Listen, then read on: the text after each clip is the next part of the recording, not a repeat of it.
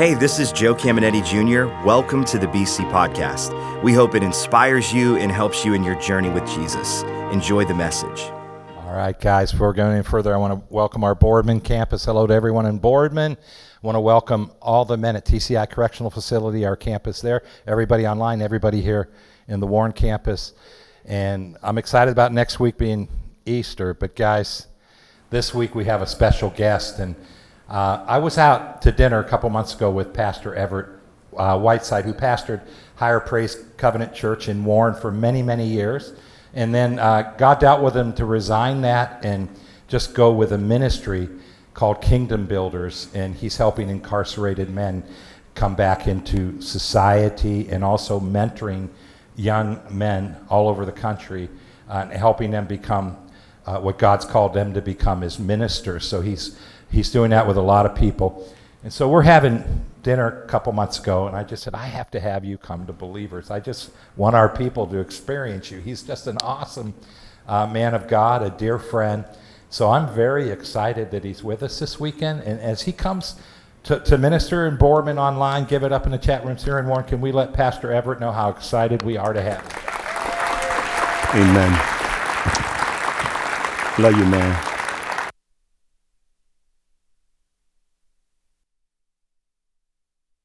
$7:15. Am I on, Joe? Amen. Don't know what time it is. I don't know how he does this. I don't know if I'm here or there. But the reality is I find myself here. So good morning to all of you who are watching online. I heard you say that you have a TCI campus. I used to do ministry at TCI for 4 straight years in the honors camp. So if any of you gentlemen are still there, welcome. Love you guys. And good morning, BC family. Yeah, loosen up. Come on, loosen up. I've been here since 7:10 this morning. Loosen up. Joe got me running here and there. I want to thank all of the staff, seriously. I want to thank Pastor Joe, Pastor Gina. I want to thank this incredible staff for your hospitality. There's a law of hospitality that is known throughout the world, and you guys do it at such a high level of excellency. So I thank you for loving us. My wife of 35 years is here. Stand up, sweetie. Yeah, amen. Amen. This woman has, she's put up with me for 35 years. We have a marriage ministry that we do as well called This Takes Two. We're building strong, healthy marriages in the 21st century. And I used to run into women talking about, I want a husband like you. No, you don't. I'm a handful. You have to be graced. What you want is who God has for you. Amen? You get the wrong one, you know you go crazy. Amen. So it's good to be here. I was teasing them at the last 2 places that I'm Pastor Joe. They didn't respond like the traditional church. But the reality is, how many times do we forget who we are as believers? That's a slap in the face, isn't it? Yeah, buddy. Many times we begin to act out like we're somebody other than who we really are. And we need to recapture who we are. So having said that, let me just give you a little bit of who I am. I'm originally from Cleveland, was the 6th child of 2-parent home in the inner city of Cleveland. There's a place that we call Down the Way. If anybody's from Cleveland and you've heard of Down the Way, you know where I'm talking about. That's from 55th and Woodland all the way down to 22nd and Payne. It didn't start off as a ghetto, but it ended up a ghetto. And my mom was a church secretary, not a church administrator, not part of the administration team. She was the team. And my earliest remembrance of 4 years old, I would go to work with her. And the sanctuary was my first playground because we didn't have a babysitter. There was no Head Start or preschool. If you didn't have a babysitter, the parents had to stay home or somebody else watched you. So she used to take me to work with her. And I would sneak down the stairs and go into the sanctuary and play around. I'm going to shorten some things up. I'm not going to bore you with all of the details because there's a lot of details on my journey that I could probably share with you. But having been born to a mother, a believer, I still got involved with things that I should not have been involved with. I had a 10-year drug addiction from the age of 12 to 22, so be mindful of that. 12 to 22, I had a drug addiction, took that addiction into the military service with me. I served in the military, was not a good soldier, so I don't let people say, thank you for your service.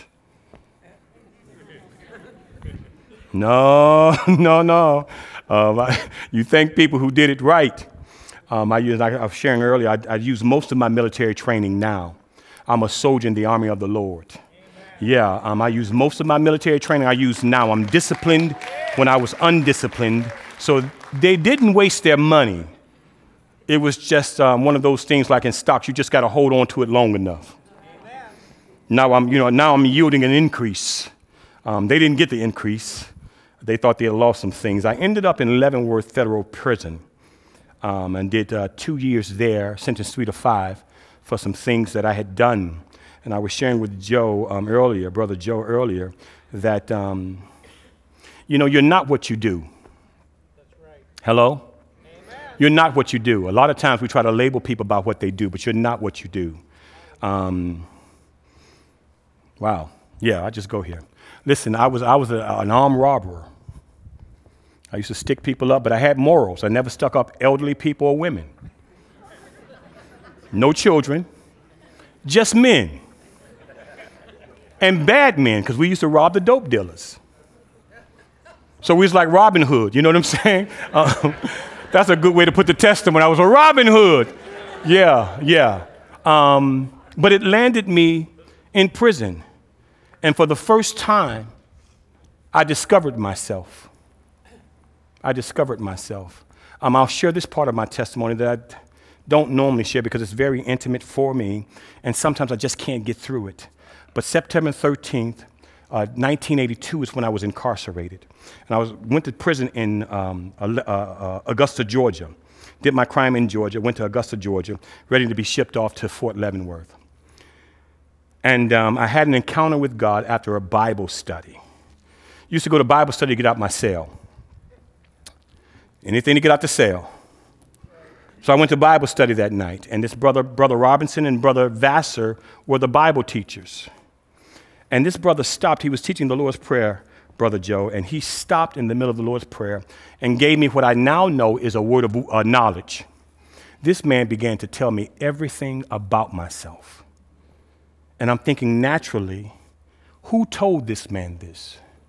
I want to find the inmate that has snitched on me. And I mean, he even hit some places that nobody knew, so I was a little baffled by it. And I went back to our cell, because you have to shower before you get locked down in Leavenworth anyway. And what ended up happening was that at 9 o'clock, the cell was locked. At 9:05, my cell lit up. The presence of God invaded my cell. How did I know it was him? I had 2 visitations prior to that. And you may struggle with it. I was addicted to drugs, but I was still having visitations. Because God does not care about your condition. Amen. He's concerned and cares about you. He came into my cell. I didn't see a figure, just a light. I understand what Paul saw. I closed my eyes because it was too bright, and I still saw it. And for the next maybe 5 to 6 hours, this encounter was going on. And all I could do was cry out, if you can save me and clean me up, you could have me. This was in 1982. And I'm screaming to the top of my lung, and my natural mind is still functioning, saying, you better keep your mouth closed because they're going to throw you in the hole. The guards are going to come any minute and throw you into the hole. But I could not control myself. I literally found 10 years of addiction being cleansed from it. I was scared to touch my tears because they felt thick like black tar. Just scared to touch my face. So I was in a fetal position just weeping. And when, I don't know, the presence left, I'm left in a fetal position, knowing that something has transpired. So at 6 o'clock, they get us up every morning. I had a filthy mouth. When I was unsaved, I used to put cuss words together that didn't even go together. And I would wake up and I would always holler, sick of cell. I got sick of cell. I was sick of the jail cell. Not the disease, I was sick of the jail cell. And I would come out of my cell every morning loud. My wife said I'm still loud, but I'm loud for a different reason now. I just can't contain myself. When I wake up, I'm excited about being up. But I woke up that morning sheepish because I knew that the men had heard the conversation that had gone on the night before. I used to be the first out my cell. This time I was the last. They had to actually come and call me because I was waiting because I didn't want anybody to make fun of me. So when I finally got the courage to go out, sat down to eat chow, nobody said anything. I'm waiting for somebody always to say, okay, what went on in your cell last night? Nobody said anything. Okay, go through the day. Nobody says anything at lunch, thinking now it's about time they're going to jump on me. No, nobody said anything. But the Holy Spirit spoke to me and says, after lunch, start a Bible study. Start a Bible study. I don't know nothing. He says, you know the stories of Daniel in the lion's den. You know about the 3 Hebrew boys in the fiery furnace. You know about Noah and the ark. So he hit those childhood Sunday school stories that I remember from my mom taking me to church.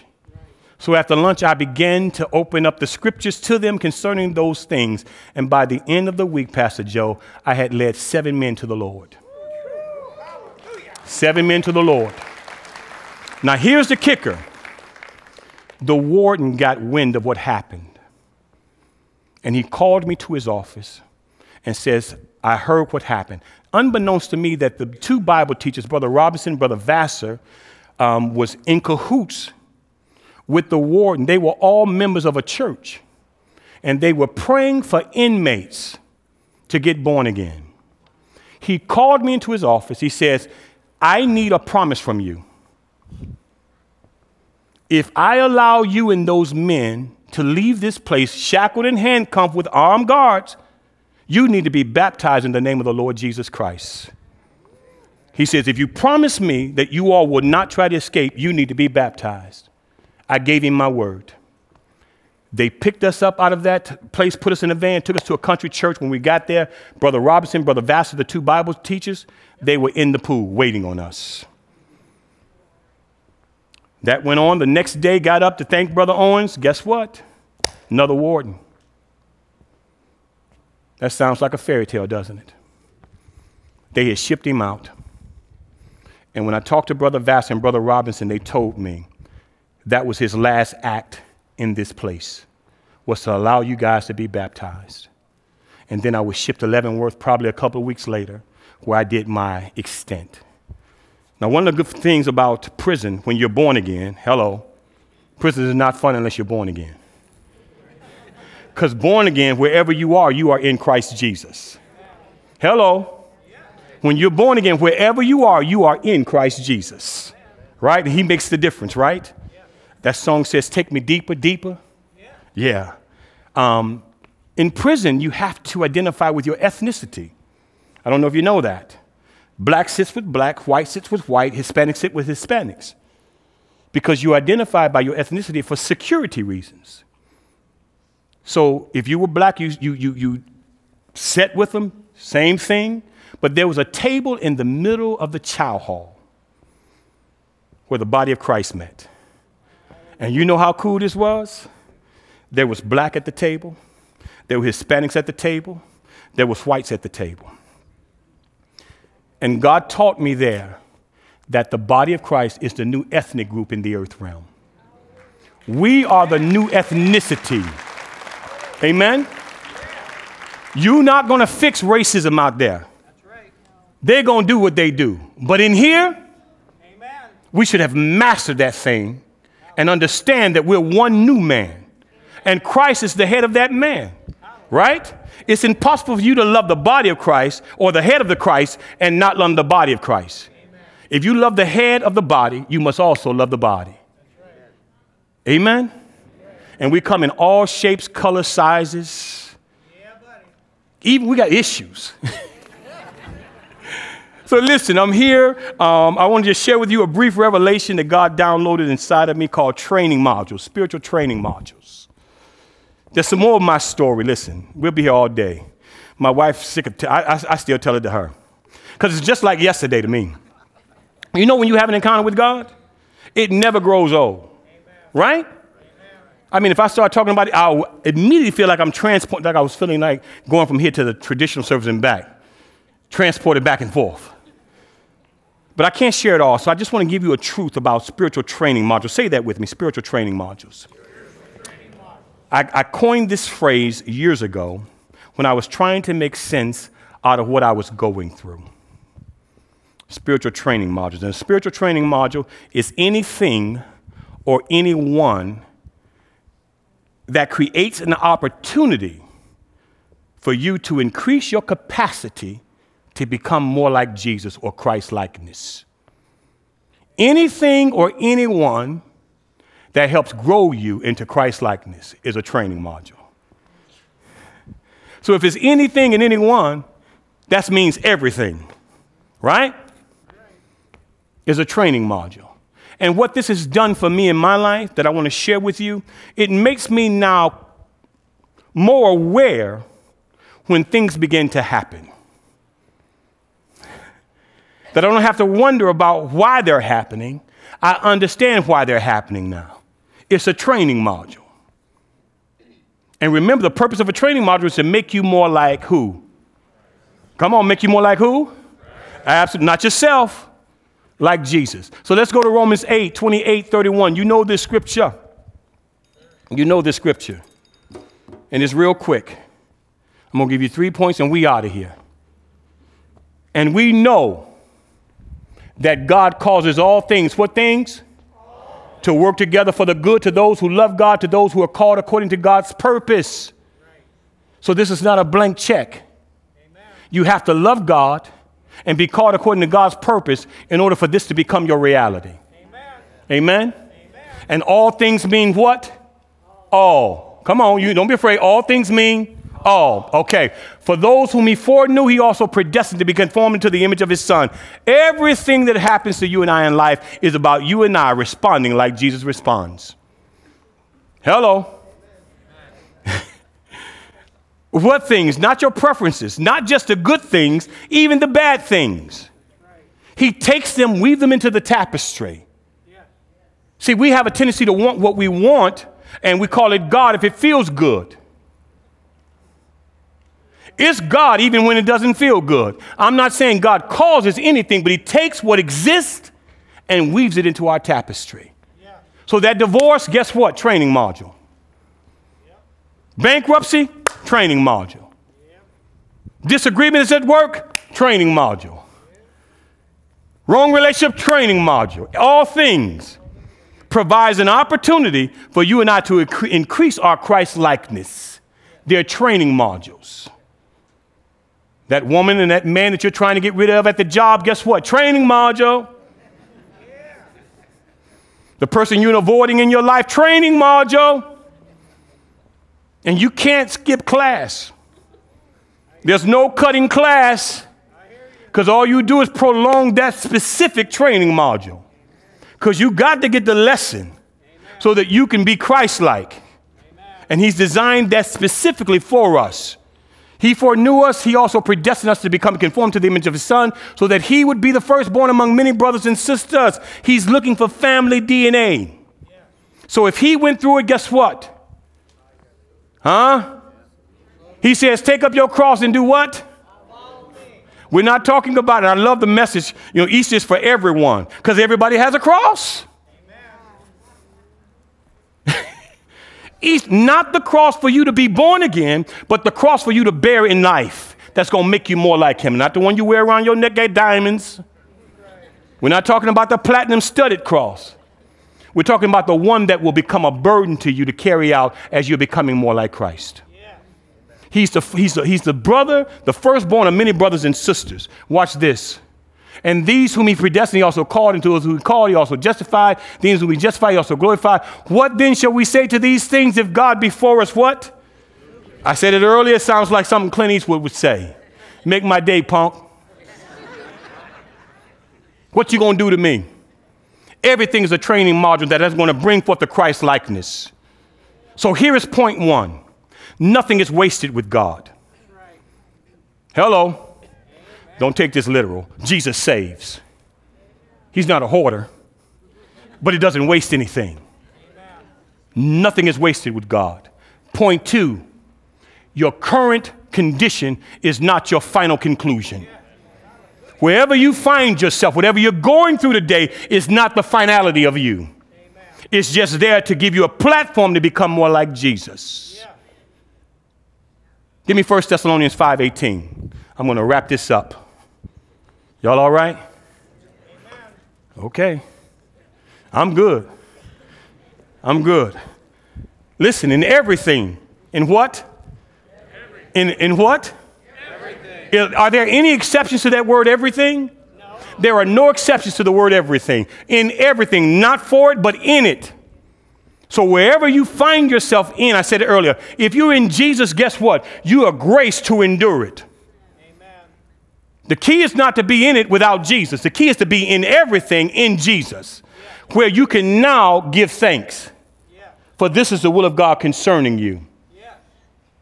You cannot give thanks if you don't understand Romans 8:28, that all things will work out for the good of those who love God, called according to God's purpose.